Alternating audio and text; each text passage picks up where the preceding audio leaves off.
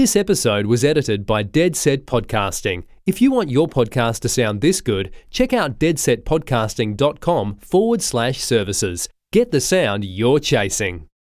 If you or a loved one need mental health assistance or are experiencing a mental health crisis, call Lifeline 24/7 on 13 11 14.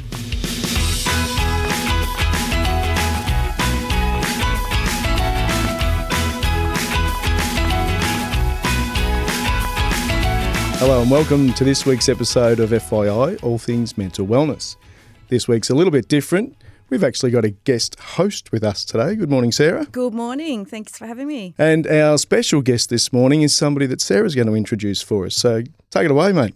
Yeah, well, today's guest is someone who'll be familiar to anyone who's listened to this podcast before. Proudly, her greatest passion is her family, and she loves nothing better than spending time with family and friends. And on the weekend, she loves watching her sport. She particularly loves watching her son play cricket and football. She also loves soccer, and she spent 10 years playing soccer for Myrtleford. It should also be noted that she loves her birthplace of Myrtleford and celebrates her Italian heritage with gusto. She has an infectious personality and an instantly recognisable laugh, and is one of the most loyal friends you could ask for. Funny, generous, kind, and extremely empathetic. Today's guest is a passionate advocate for mental wellness, which led her to start this very podcast. And I'm very excited to say that today she's sharing her own story. So a very warm welcome to Nadia Dineen. Thank you, Sarah. Thank you, Bernie. What's it like sitting in the other chair? I don't like it. Other than the chair is really big. I'm in the guest chair, which is double the size, which is probably fitting.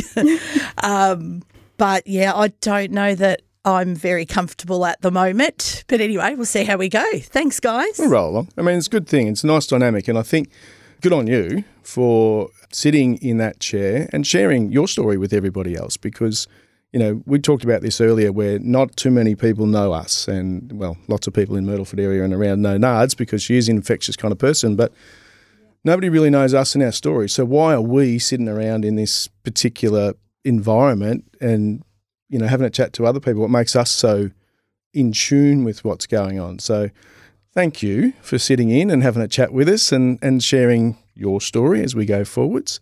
And, you know, it's just a little insight. I think that's going to be a bit of fun. Yeah, and I think all good things come from a little bit of discomfort. I think that's where we grow and that's where we move from. So I'm, can I just say as your friend, like I'm super proud of you. Like I think what you guys are doing is amazing, but now to actually take yourself away from the comfort of this blue chair, which is a very comfortable blue chair, by the way, and to make yourself that little bit vulnerable to sort of share your story, I think is fantastic. So tell us firstly, why do you think it's important that you share your story with people? Well, I think first, Sarah, is, you know, a lot of people that don't particularly know me well have danced around the idea of why did you do it, which it is a little random. So, you know, Bernie and I gave it a lot of thought, and I thought, well, yeah, look, I probably need to get my story out there for not only that reason.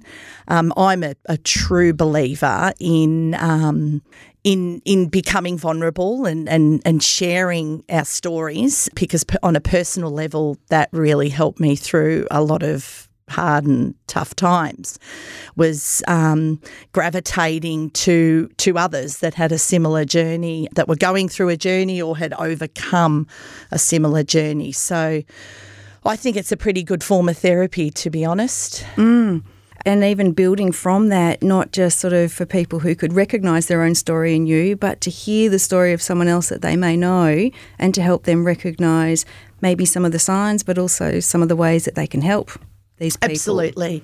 It is, you know, so many people, once they found out what I'd gone through, are like, really? God, and this is what I thought you were like. You were, you know, confident and happy and had your life together. And so I guess it's becoming a little bit more well known now that quite often those types of people are the ones that do struggle. So yeah, you're 100% correct. Yeah. Putting a mask up is a common thing for people correct. to do, no matter what their life is like. But most often, if you've an anxious personality or if you're not sure about the world, you're going to put on some sort of a bravado kind of face, aren't you? For sure. And again, I bang on about this a lot, but our age bracket and how we were reared and the environment that we were reared, wasn't cool. Not everybody did it. And I don't mean cool in that sense at all, but I guess where I come from and my age demographics has a lot to do with masking a lot. Yeah. So when you said not everyone did it and it wasn't cool, what do you mean? Well, there was a lot of people struggling, I know that, and I'm sure there were plenty that I wasn't aware of either. So I guess in the sense of there was plenty of people struggling with mental ill health, whether it was in the form of, anxiety, social anxiety, depression, whatever it was that masked it. And, whether we knew or whether we didn't know, that there was plenty out there. So sure.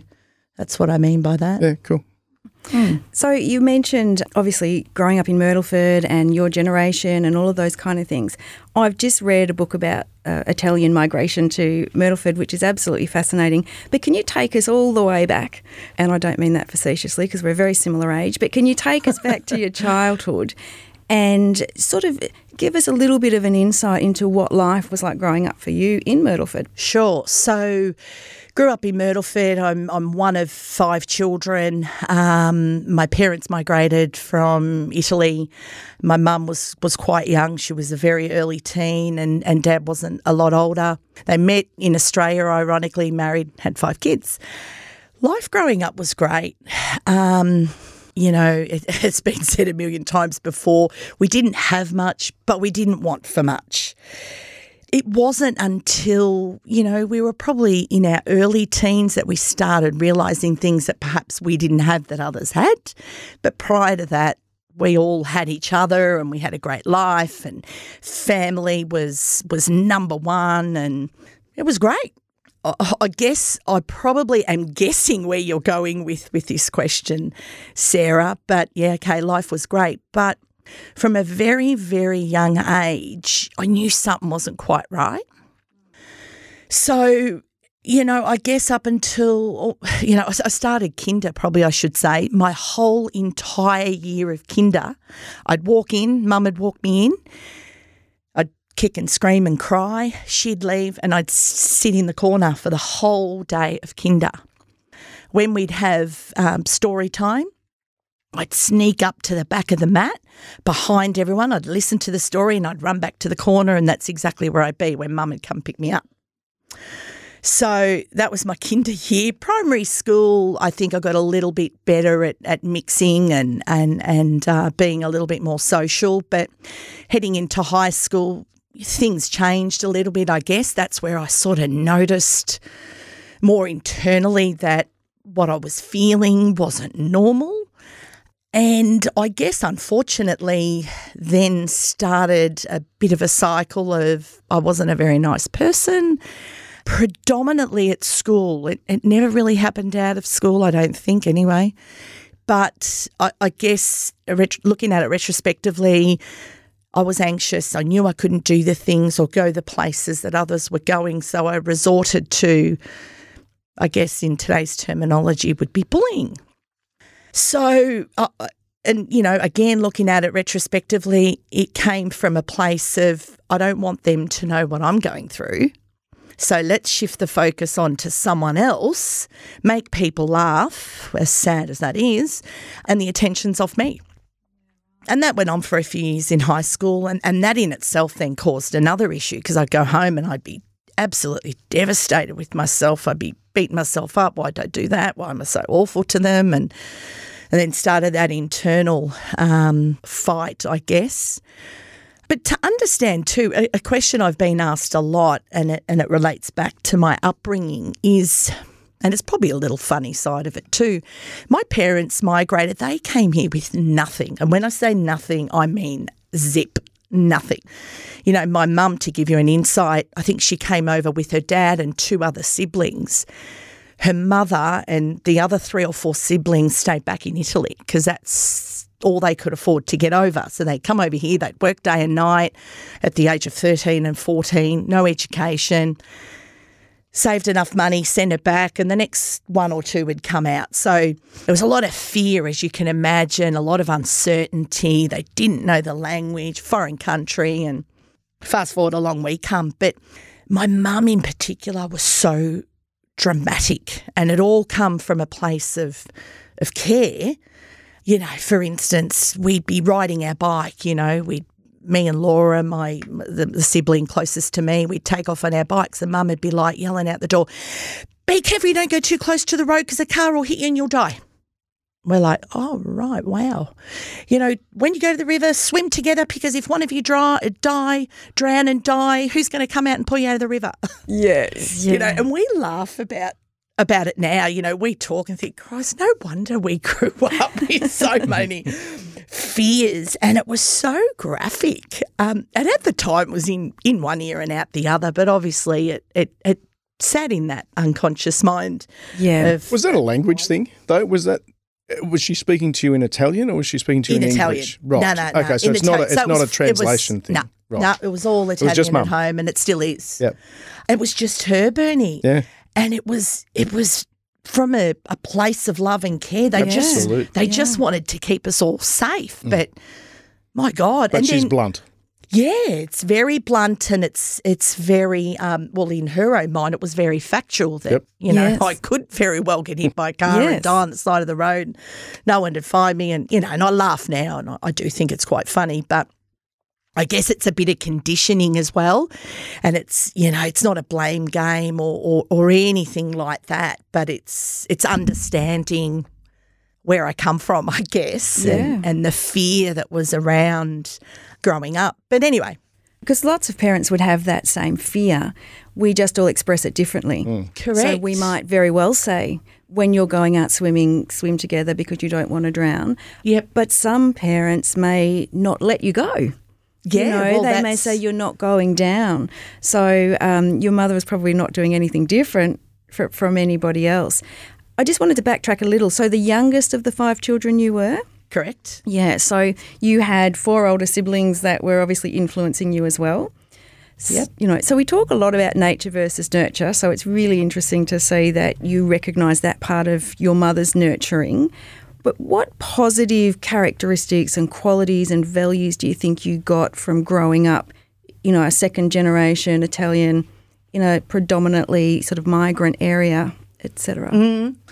Oh, lots, Sarah.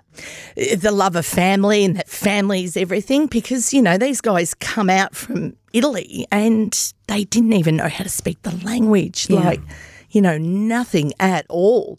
So I guess that togetherness, the family first, loyalty to family, friends, you know, a lot of other things, you know, obviously a lot of the great things that come with being Italian, the great cooking and, those sorts of things. But that's the big one. And that was sort of instilled predominantly from my parents and my grandparents, aunts, uncles. It was, you know, I remember every Sunday for as long as I could remember being a kid, every Sunday we all congregated to my grandparents' house and we'd sit under the grapevine and, you know, we'd eat fresh grapes and figs off the trees and we'd walk around the corner to the local swimming pool, but we'd all go back to my grandparents' house and there was cousins and aunties and uncles and it was just, fantastic. It was, like I said, a great upbringing. It was different, and I probably should touch on that. You know, when I got to my teenage years, the things that I noticed that maybe we didn't have was, you know, we didn't go on the annual holidays like all my Aussie friends. You know, they'd go on family holidays, and I think we went on one big family holiday, and I'll never forget it. It was fantastic, and we went with family. But deep down, it didn't actually bother me because I started then to see the things that we had that my Aussie friends didn't have and started, you know, because we were that little bit older, they were sort of envious of us that we were so close. And you know, my parents were still together and we had lots of siblings that loved one another and cousins that were always congregating together. And, you know, my friends would be in awe of that. So I guess looking at what you've got and what you don't have and being grateful for what you've got sort of pulls you through that, I guess, in those vulnerable years. Hey, do you reckon being the baby in the family, did you always have to try to keep up? Did you have to catch up? Did you have to? Were you enough? In your own mind? Because my eldest two siblings were a fair bit older than me, I didn't really find that. I was better than them at most things anyway, so I didn't really. No. The youngest will always tell you that. Yeah. The older ones tell me I was the most spoilt, but I certainly don't think that was true. I think by the time Mum and Dad got to me, they were over the discipline and the do this and do that. And that's the spoiled bit that the older kids see. Correct. Yeah. And correct. often they've got a little bit more money, free money around, so you do get things put on time. Yeah, exactly. And that was the big one, I think, was Mum and Dad had more time. Yeah, that's right.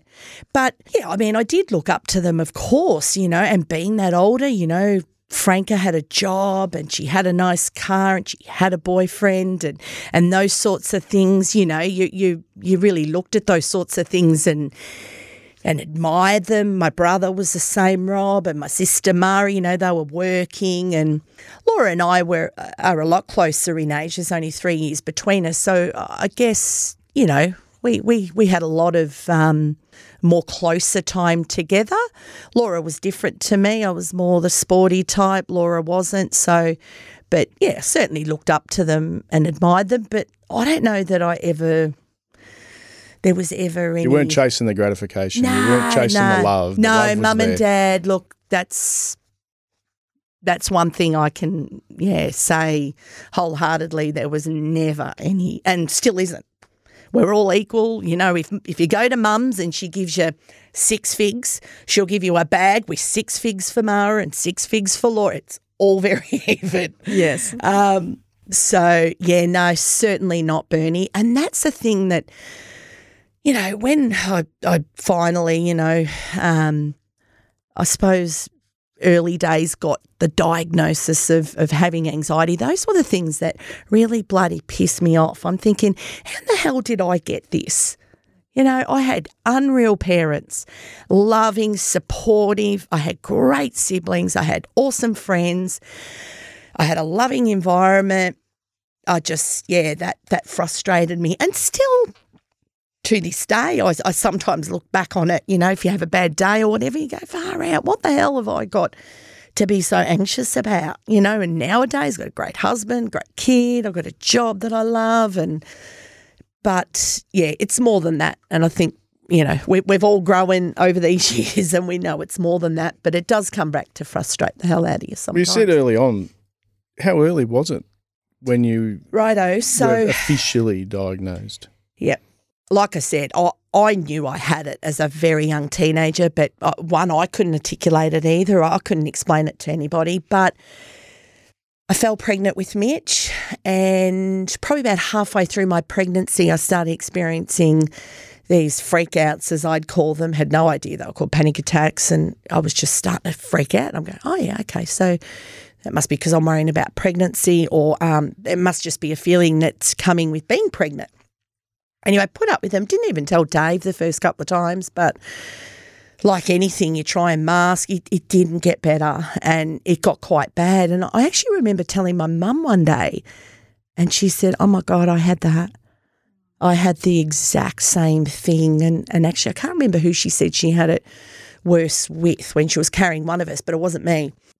Anyway, so I sort of went on from there, went to the doctor after a little while, and the doctor said, oh, look, that's very, very common. You know, you're a first-time mum. And I said, yeah, but I'm not consciously worried about pregnancy or becoming a mum and all the responsibilities that go with it. You know, I'm not consciously thinking about that. Anyway, he sort of let me go and gave me some, I suppose, strategies, you know, deep breathing, relax, try to distract yourself. And I went home, things didn't get better. So off I go to the doctor, and I just said, oh, I can't do this. I can't Anyway, so he got me in and we had a good chat and we discussed a few things we could do post-pregnancy. So there was nothing medication-wise that he could do for me. So off I go and I had Mitch and life was great. You know, what one might say, the distraction of this, beautiful gift we'd been given. But fast forward, so I was good as gold, no panic attacks, got a little anxious at times, but... That's parenting. Correct. Yeah, that's just life. It doesn't matter whether they're 1 day old or 25 years old. Yep. Yeah, we know that now, don't we? But, yeah, that's right. But anyway, I remember this particular day, me, one of my sisters and my auntie were going to a funeral in Melbourne. So, and this is really big because if you know me and my driving issues, I drove to Melbourne. I said, come Mara, I'll drive, took my sister, took my auntie and off we go to Melbourne to my uncle's funeral. And I'm driving away and as we do, us country bumpkins, we got lost. And I mean, we got lost. We were going around in circles and anyway, it got to a point where we got stuck in a bit of a traffic jam. We're on the Westgate Bridge and, tyres are up there. We're on a slant basically on the bridge. And I just sat there and all of a sudden this overwhelming feeling come upon me and it was a full-on panic attack. I'm thinking, oh, my God, what am I going to do? I'm stuck. I can't go anywhere. Oh, my God, how do I tell my sister? How do I tell my auntie? And I just had to. I couldn't do it. I've gone, girls, I'm really sorry, but I'm having a really, really bad panic attack. And, my sister starts going, what do you mean you're having a panic attack? You can't have a panic attack now. Oh, my God, we're on the Westgate Bridge. And I'm going, I don't need that right now. Just shut up. I know what's going on. And my auntie's in the back going, it's okay, Nadia, put your handbrake on, put your parkers on, breathe, wind down your window, good head, bad head happening. And it all come from a place of care, of course. Yes. And anyway, I somehow got through it. I pushed on. We get over the Westgate Bridge, and I'm going, oh my God, we're not going to get to the we're not going to get to the burial. We're not going to get to the service. Not going to get to the wake. We were that late. But anyway, got through, got home, and I guess once I got home, then life changed as I knew it. And I guess when I answer that question, Bernie, I think I did have it. And I did have some panic attacks carrying Mitch, but I think that was where I made my attachment to a panic attack and the car. Mm-hmm. Yes, right. Can I just ask, though, going back a little sort of bit further, because you talked about being anxious as a child, going to kindergarten, starting school. You talked about some of your anxieties as a teenager and what you would do to sort of, take the attention away from yourself, those sorts of things. Do you now recognise those as part of this anxiety? Absolutely. Yep. So you can sort of see that the fear is fear. Yeah. And look, I can still remember that fear of kindergarten. It's funny, I can't remember what I did last week, but I can remember that fear was, I didn't want Mum to go. I wanted Mum to be by my side the whole time.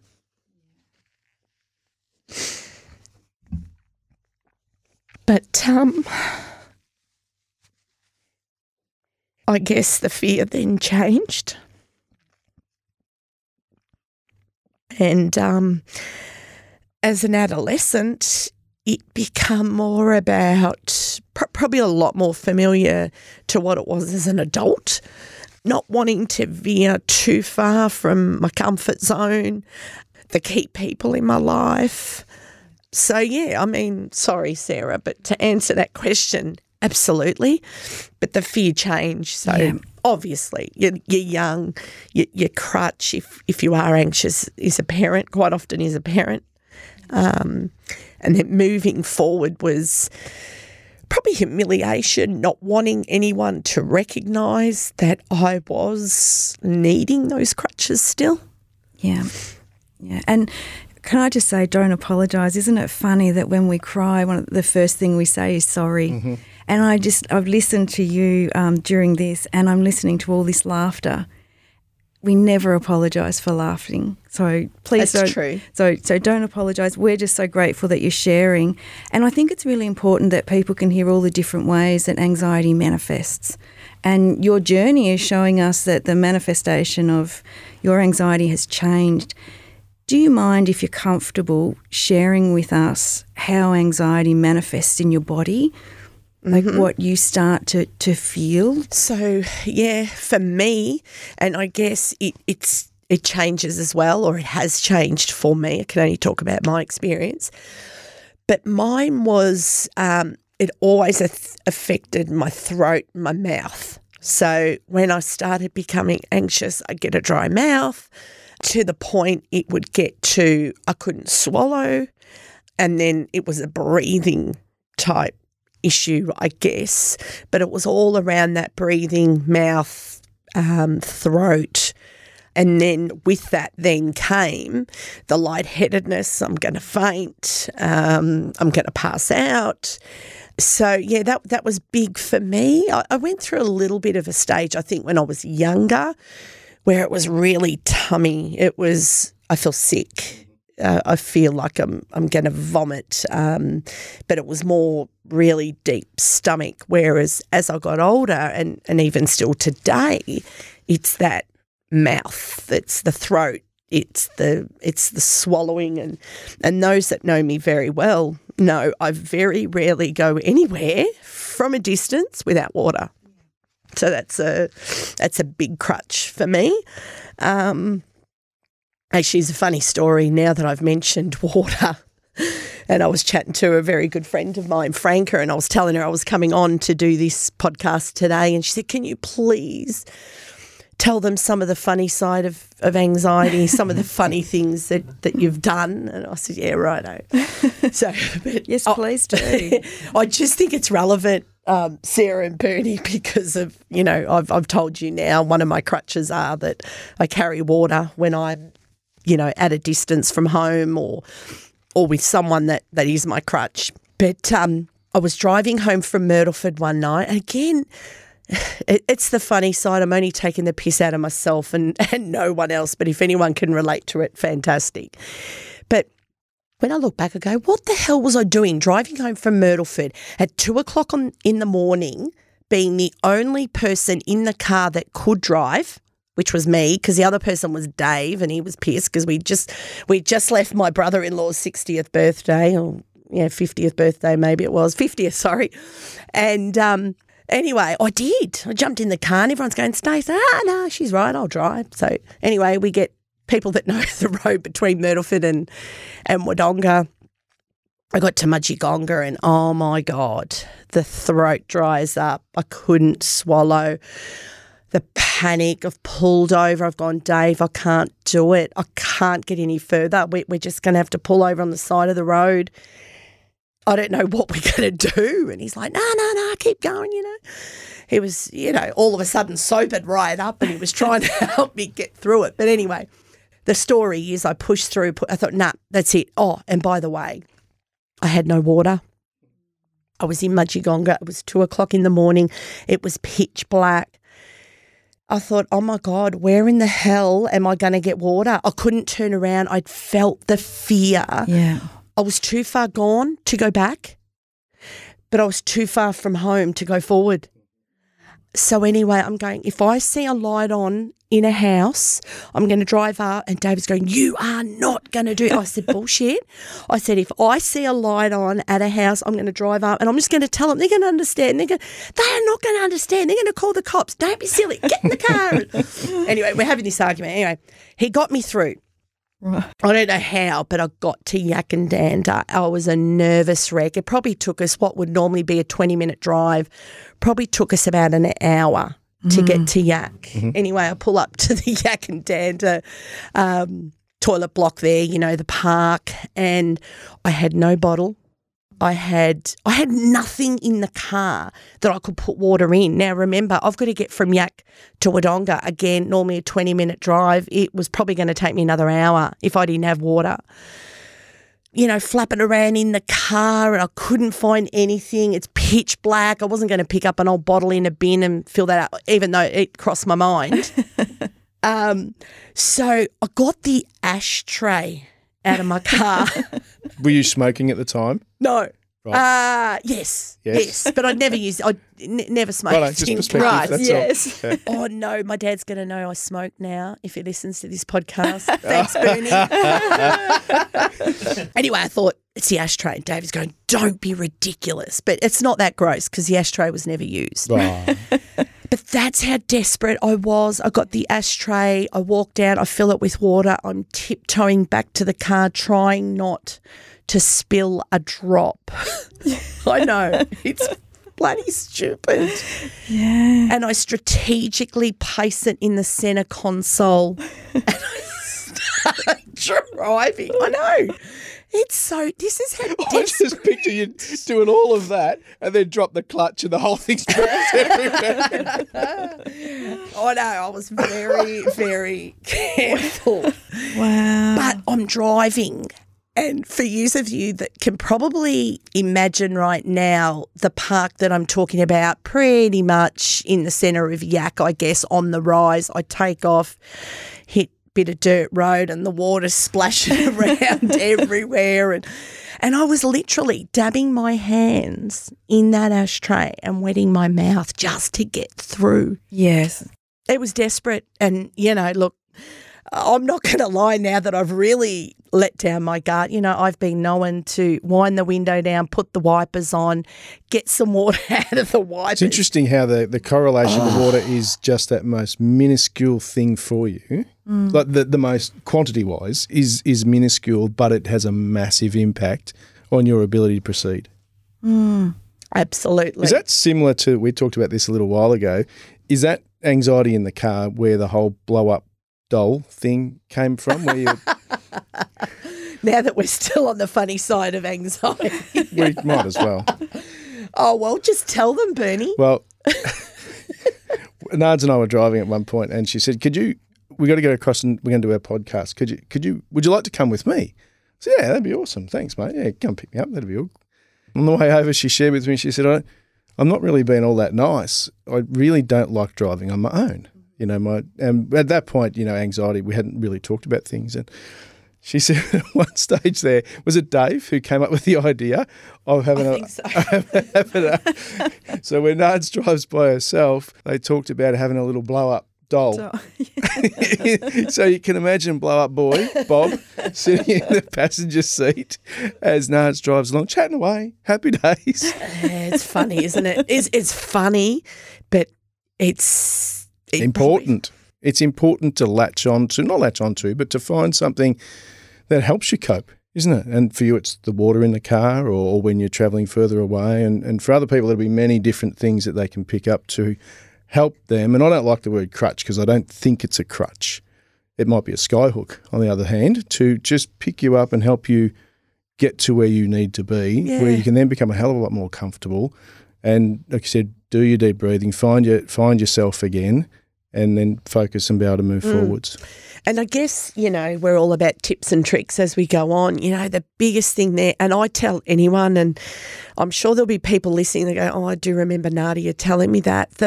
The worst thing that I ever did through the whole journey of anxiety was attach my fear with a car because it was debilitating and still is. But that's not something you did on purpose. And when you say, the worst thing that you've done, you didn't do that. That was situational and it happened randomly to you. Yeah, but I guess I then attached my anxiety and my fear to the car. And, I'm a hell of a lot better. I got here today on my own without a blow-up doll. But, I've come a long, long way. Look, I can tell you endless stories. Driving to Melbourne, get halfway to Melbourne, Dave's got to drive home to take me home. But is that something that you say you've learned ways to get past that? Did you get Correct. help? Did you get help? I did get help. To get It those probably, tricks? And again, it's purely my experience, but that's all I can share with you. But I remember the first time I got referred to a psychologist. Basically walked in, first appointment, and it was all information gathering. Now, I was a person at that time pregnant with my second child, massive, massive panic attacks, couldn't cope, got as low as considering termination. And all he did was gathered information. And I'm sitting there. Again, this was my first ever experience with a mental health expert. And, they sent me straight up the chain to a psychiatrist. And all he wanted for his $150, $200 was wanting to know my family dynamics. And that I walked out of there, I was gutted. I couldn't work. I couldn't function. I was considering termination. I was so dejected. Anyhow, I'd set up an appointment time to go and see him the very next week again because I was considered acute. So I waltz in and he basically starts again. And again, looking at it retrospectively and having the knowledge that I have 20 years down the track, he then starts making suggestions of, okay, so you're one of five, you're the youngest. So did you feel left out, forgotten? Anyway, I put up with it. I'm quite proud of myself now because back then I had no idea. I walked out, I said, look, I can't do it. I'm actually getting more anxious being here, and I can't remember what else I said. I walked out, I paid my bill, and out I walked. And I thought, that is frigging crap.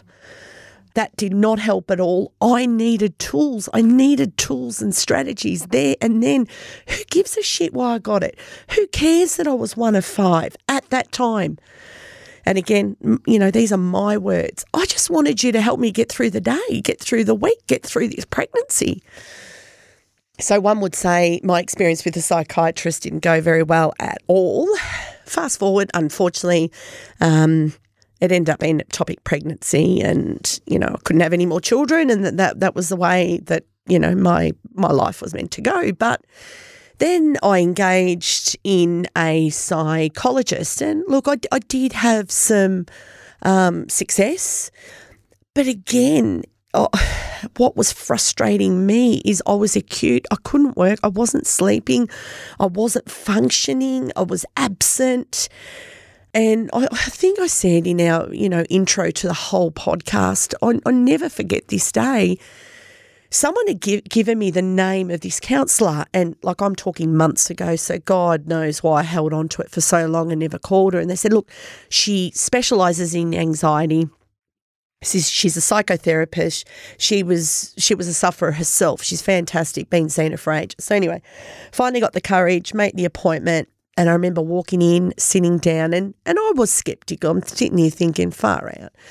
I'm going nuts because if a psychiatrist couldn't help me and a psychologist couldn't help me, and by then I tried some anti-anxiety meds, I tried, even Valium and things like that, and things weren't working. They just weren't. I couldn't even say they were masking anything. I was probably just as anxious as I was before. So I'm thinking, so I was sceptical. Dave drives me over, drops me off, walk in, sitting across the room, and she goes, rightio, well, why are you here? Hi, why are you here today? And I just go, blah, blah, blah, blah, blah. I'm anxious, I can't drive. And I'm telling her all this stuff, just blurting it out. She's sitting there nodding at me, and yep. And even sometimes she was almost finishing my sentences when I started crying and was inconsolable, and thinking, oh, far out, she's good. She can actually read my mind. Because she was honestly finishing my sentences, and I couldn't believe it. For me, that was the start of some form of recovery, I guess, because I walked out of there and I had some tools straight away. The GP and the psychologist did give me some tools, but I walked out of there skipping, going, I think I can get through today, and I think I can get through tomorrow, and there was light. So I'm a big believer in you've got to find the right person for yourself. Yeah, because you're not saying, and I'm sorry you've had such a terrible experience, but you're certainly not saying that psychiatrists are no good, psychologists are no good. It's finding the right person to meet your need. And right then you were acute. and you needed that help. Because I liken it to, if you go to the hairdresser, you don't like that hairdresser, you find someone else. You don't say all hairdressers are bad, do you? No, Yeah, certainly it's finding not, that Sarah. connection. Yeah, absolutely. For no part of me is saying that at all. Again, it must have been what I needed. Yeah, I needed that immediate help. You know, I think I got to her probably a little bit too late in the sense that I had to give up my job. That's something that I wanted to ask you too, was do you reckon it was timing? So what you've been talking about is, you know, you were in very acute circumstances when you went seeking professional help. For sure. And at that time you absolutely and expected to be fixed on the spot. As we all do when we go to the doctors of any description, we want to be fixed on the spot. And we've all now learned that that's not possible for any kind of non-physical illness. And I suppose as a recommendation for people after what you've been through, would you say if you're feeling not right, as you called it, you're not quite there and the spark's not there, early on, have a chat to somebody Bloody before oath. the acuteness takes over? Bloody oath. That's your big advice, yeah? Yep. There's your billboard. Nah, I've got a big, massive Righto, we'll get to billboard. that. I've got so much on that billboard. I've got one for every country. Absolutely, Bernie. It is the key. If you're not feeling right, doesn't matter. You don't have to self-diagnose. You don't have to Dr. Google it. If you're just not feeling right, go to the GP. Start there. Quite often, a GP may be enough for you. You know, it's that chat. It's that, you know, some tools. It's absolutely don't wait. Certainly don't wait for as long as I waited. But to answer that and your question too, Sarah, it was a combination of everything. It was the psychotherapist worked for me. It was a timing thing, no doubt.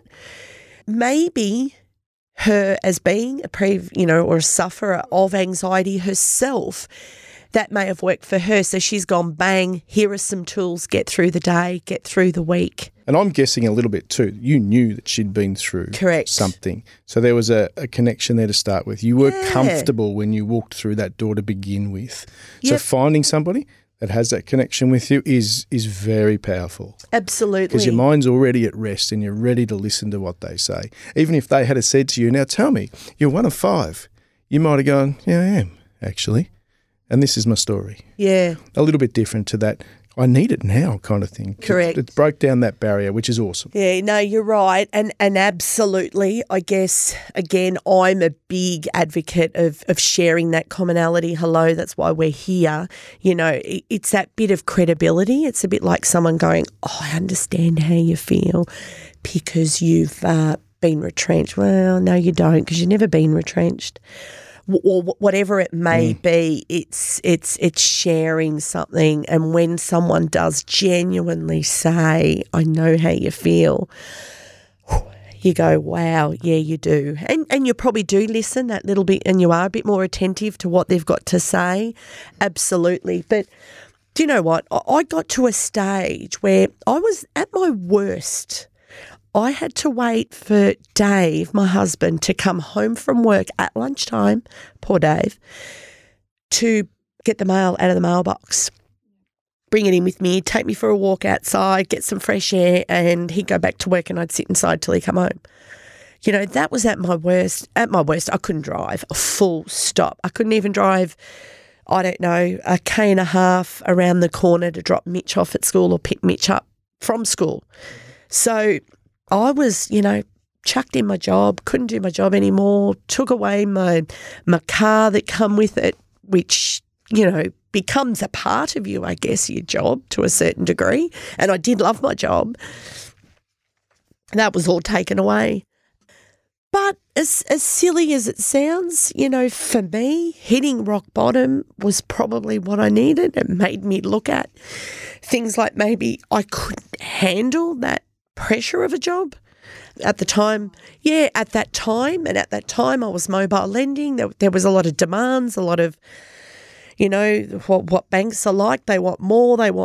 There's a lot of pressure with sales targets and things like that. And that's right, Sarah, at that time, it wasn't for me. And in hindsight, thank God I left the bank. But I mean, the bank was very good to me, but yeah, I'd long stayed my welcome there. But yeah, absolutely. It's. I think a lot of it's timing, and I think for some, hitting that rock bottom really makes you as vulnerable as you can be, and you're open to more. But I just hope people don't wait to hit rock bottom either, because this day and age, opposed to 20 years ago, there is far too much help out there to wait. You know, and there's a lot of services, there's a lot of online help. There is so much out there that really there's no excuse to hit rock bottom. True. I think there's a lot of help. True. Before we get to your message that you'd really like to get out, your billboard to everybody, I want to ask you a quick question, which could become a 20-minute answer. I'm sorry, Josh. We got time. We got plenty of time. Mitch. Yep. Beautiful young man, clearly a product of beautiful parents and his environment. As you went through your journey, as hellish as it was, how did you manage that with Mitch? Because he's very in touch with how things work. He seems to be, you know, your relationship that I've seen with you and him is best friends and you know, you're the mum and the leader, and clearly you care for him. He's your son, and as all of our children, we care for them massively. Can you walk me through how you were feeling at the time and thinking of Mitch at the same time? That's a very hard question, and you've made me very, very upset in a good way, of course. I guess I made it my job to not hide it. I wanted him to see, and I knew from a very young age that I needed to share some things with him, and I was careful, you know, because I've been struggling with this for 22 years. I was very mindful when he was quite young that I kept most of it from him. But as he got a little bit older, when I couldn't bring him to school and he's going, Mum, can you bring me today? I started explaining I don't feel comfortable in driving. I get a little bit nervous, you know. So I started telling him stuff when he was young. But as he got older, I mean, I started declaring card by card by card. I didn't want to hide it. I knew that it was me. It wasn't. I wasn't defined by it, but it was part of my life. He saw it firsthand that I couldn't pick him up. I couldn't drop him off. You know, things like I had to have water. Dave had to come with me. We'd be halfway to Melbourne. Dave would have to turn around and drive me home, and Dad would be working. And well, why can't you and I go to the park, or why can't you and I go to Myrtleford? And I'd have to explain. I wasn't going to hold it back from him. But what I also shared with him, which I think is the key, is what I was doing and the people that I was engaging, the services and the help, to give him hope as well, I guess, to see that there is help and I am getting better, because I'm nowhere near where I was 16, 17 years ago. And thankfully, he's turned out all right. And he has turned out all right. He sure has. And he is so understanding of mental health. Mm-hmm.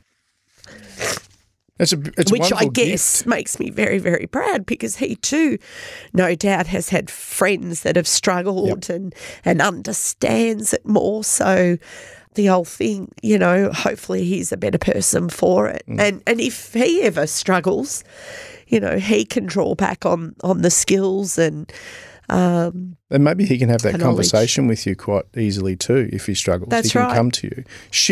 Way to have to learn how to give a gift to somebody, but a wonderful gift to be able to give, I think. And I think too that's part of the reason he probably is who he is today. It's part of the reason why I am today. I mean, You know, like I said earlier, Sarah, I was not proud of who I was in high school, who I was becoming. Thank Christ I'm, you know, not a part of that anymore. But I think in some twisted way, I am such a better person for it. I think it's, you know, I've become that raw, you know, not being able to walk out your front door and take 12 steps. There's a lot of coming back from that. But life builds us, Nards.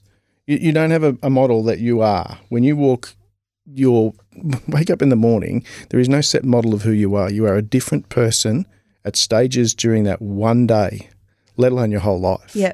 So life molds you as you go. Yeah, it does. It's how you then take that moulding and carry on with it. You either leave stuff behind and other things you pick up and you run with, and that makes you who you are. Oh, and, you know, I remember, Bernie, and Dave would get so cross with me. I'm going, I feel really good now. I'm getting better. Gee, I want to help people. Maybe I should write a book. Maybe I should, you know, start a group. Maybe I should do this. Dave's going, nah, get yourself right. And then, you know, so, you know, and here we are today, and I mean, I'm living my dream, I guess. I'm trying to, you know, not see anybody that I know go through what I went through, because as much as I'm better, I'm a dribbling mess at the moment, of course, because you've made me very emotional, and remembering how bad it was. Life is fantastic now. Is it perfect? Nah. Interesting. You said Dave said, no, it's get yourself better before you go and do all these other things. Correct. That might take forever. So correct. Be careful that you are never going to be the perfect person you think you could be. For sure. None of us ever will be. No. That's no. You know, crazy talk. Yeah. But you are a better version of what you were before. I think so. And from what you've learned, you can now take that and hopefully share and help other people like you are. Correct. Which, all courage and power to you. Thanks. Yeah, no, it is a journey, and it seems like instead of being 47, I feel like I'm at 107 when I talk about it. But it's not all that bad. So anyone listening, you have some shit, crap days, times, months, weeks, but there is light and there is help, and you've just got to look for it and grasp it and keep working and searching till you find the right thing for you, because everyone is different. And of course, anyone that knows me, please feel free to reach out, because if I can help anyone, I certainly would. Help. Can I just ask you then, you've talked a bit about, you talked a lot about yourself. 2 quick questions. One, what do you unequivocally know to be true about yourself? And the Sarah, other one, hang on a minute. Can you use words I understand, please? Get your teacher hat off. Sorry. What do you know to be true about yourself that you don't doubt, Nadia? And I'd also like to know what you think is the biggest misconception that people might have about you that you get to correct. What was the first question again? Which version do you want, version 1 or 2? So what thing do you know to be unequivocally true about yourself? I'm honest and loyal. That would be my 2, I guess. I'd like to say tall, thin. No, you wouldn't. You want to talk the qualities, I think. Yeah, that's right. No, I just think, and things I try to pride myself on, and both Dave and I have instilled in Mitch is just being honest and loyal to family, friends, whoever, to everyone, I guess, being honest and loyal, and just being yourself, being true to yourself. Yep, and misconception? Of myself. I hope there's no one there sitting there thinking she was really nasty to me at school, because I do apologise, and reach out if I was, because I will apologise individually and personally. I'm not confident and centre of attention and got it all together. Some days I have, some days I do, but misconception is what we see on the outside is not what's going on in the inside, and vice versa too, I guess. I think that can be a misconception about me or about anyone. I'm confident in some aspects in life, and, you know, a little bit of a information for everyone. Sometimes we need to take a little bit more care with those types of personalities. Yep. Righto. Do you want my billboard? I've been paying for this. Yeah. If I could tell you. One of my biggest things. Nadia, don't lead the Oh, conversation. sorry. You're the I'm guest. such a control freak. You are. Nadia, can we ask you, Yes. if you had a message to tell the world, if we gave you a billboard to put something on, what would you like to put on your billboard? Well, I don't want one billboard. Oh, my I God. want that many billboards in every town, corner, country. I just want them everywhere. There's so many.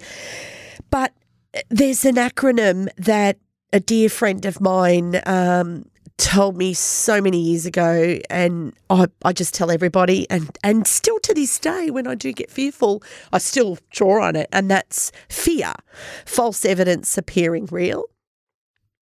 But there's another one, and it's it's been my mantra, I guess, for a hell of a long time, because I guess I fell into this trap, and I'm guessing so do so many people. We think we're almost defined by our mental ill health or whatever you want to refer to it as, or anything in life that we may have gone through, but we can't go back and change the past, but we can start today and create a new future. Okay. I like that. I do. You are not defined by your past. No. Yeah. The future is everything. Yeah. Yeah. Thanks. No worries. Yeah, thank you. I think that's going to help lots and lots of people. Definitely. Oh no, she's giving us instructions, Bernie. No, I I'm think, not giving any instructions. Have you forgotten something? There's always a forget. No, we've always got our final 5 questions. We've got to roll those through. Oh, really? Well, Sarah, did you throw actually- in a couple of new ones that you'd like? No, I'm happy. I don't want to mess with what Nadia and you have set up. Everybody's starting to I know don't these. like We're going surprises. to have to change them a bit because it'll be just such a big thing. Right, I'm going to change them a bit. Okay. Nadia, Yeah. whiskey or gin? Is that even a question?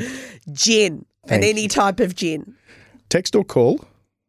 Depends. I'd much rather call. And for people that know me, I do so many calls when I'm driving. Don't know whether that's got to do with the fear either. It's a Could be. distraction probably. Definitely prefer to call, but there is a place for texting, of course. With friends, high five or hug? Oh, hug every day of the week. However, I have one friend, Sonia, who thinks that I don't like hugging, and she's probably helped me get to be that way a little bit more. But again, depending on the friend. But yeah, hug, definitely. I'm a wog. That's what we do.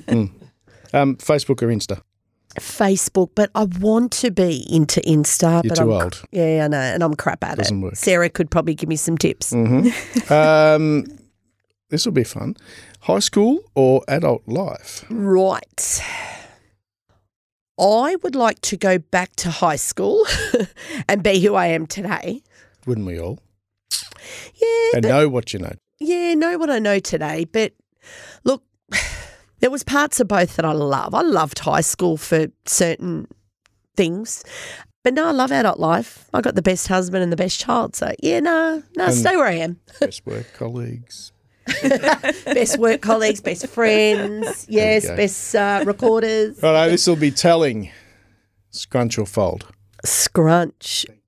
I couldn't wait to say that. I don't really think people fold. I think they just say they fold. Do you know, I'm going to just say to that, I was in my 20s when I realised that not everybody folded. Can I just say that? Ah, there you go. I've toilet trained 3 children.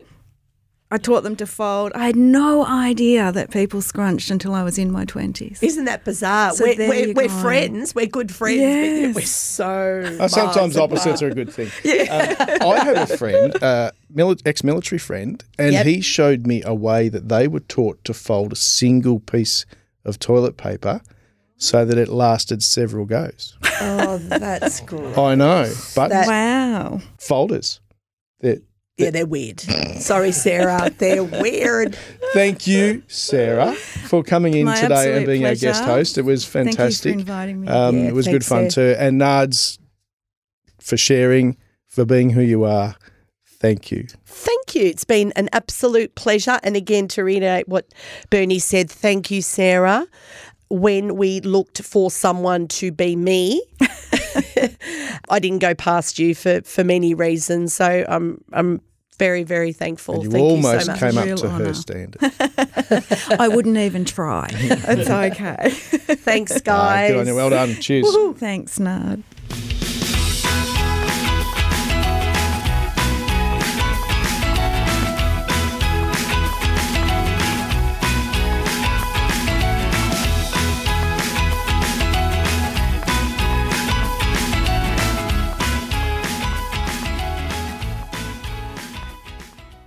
This episode was edited by Dead Set Podcasting. If you want your podcast to sound this good, check out deadsetpodcasting.com/services. Get the sound you're chasing.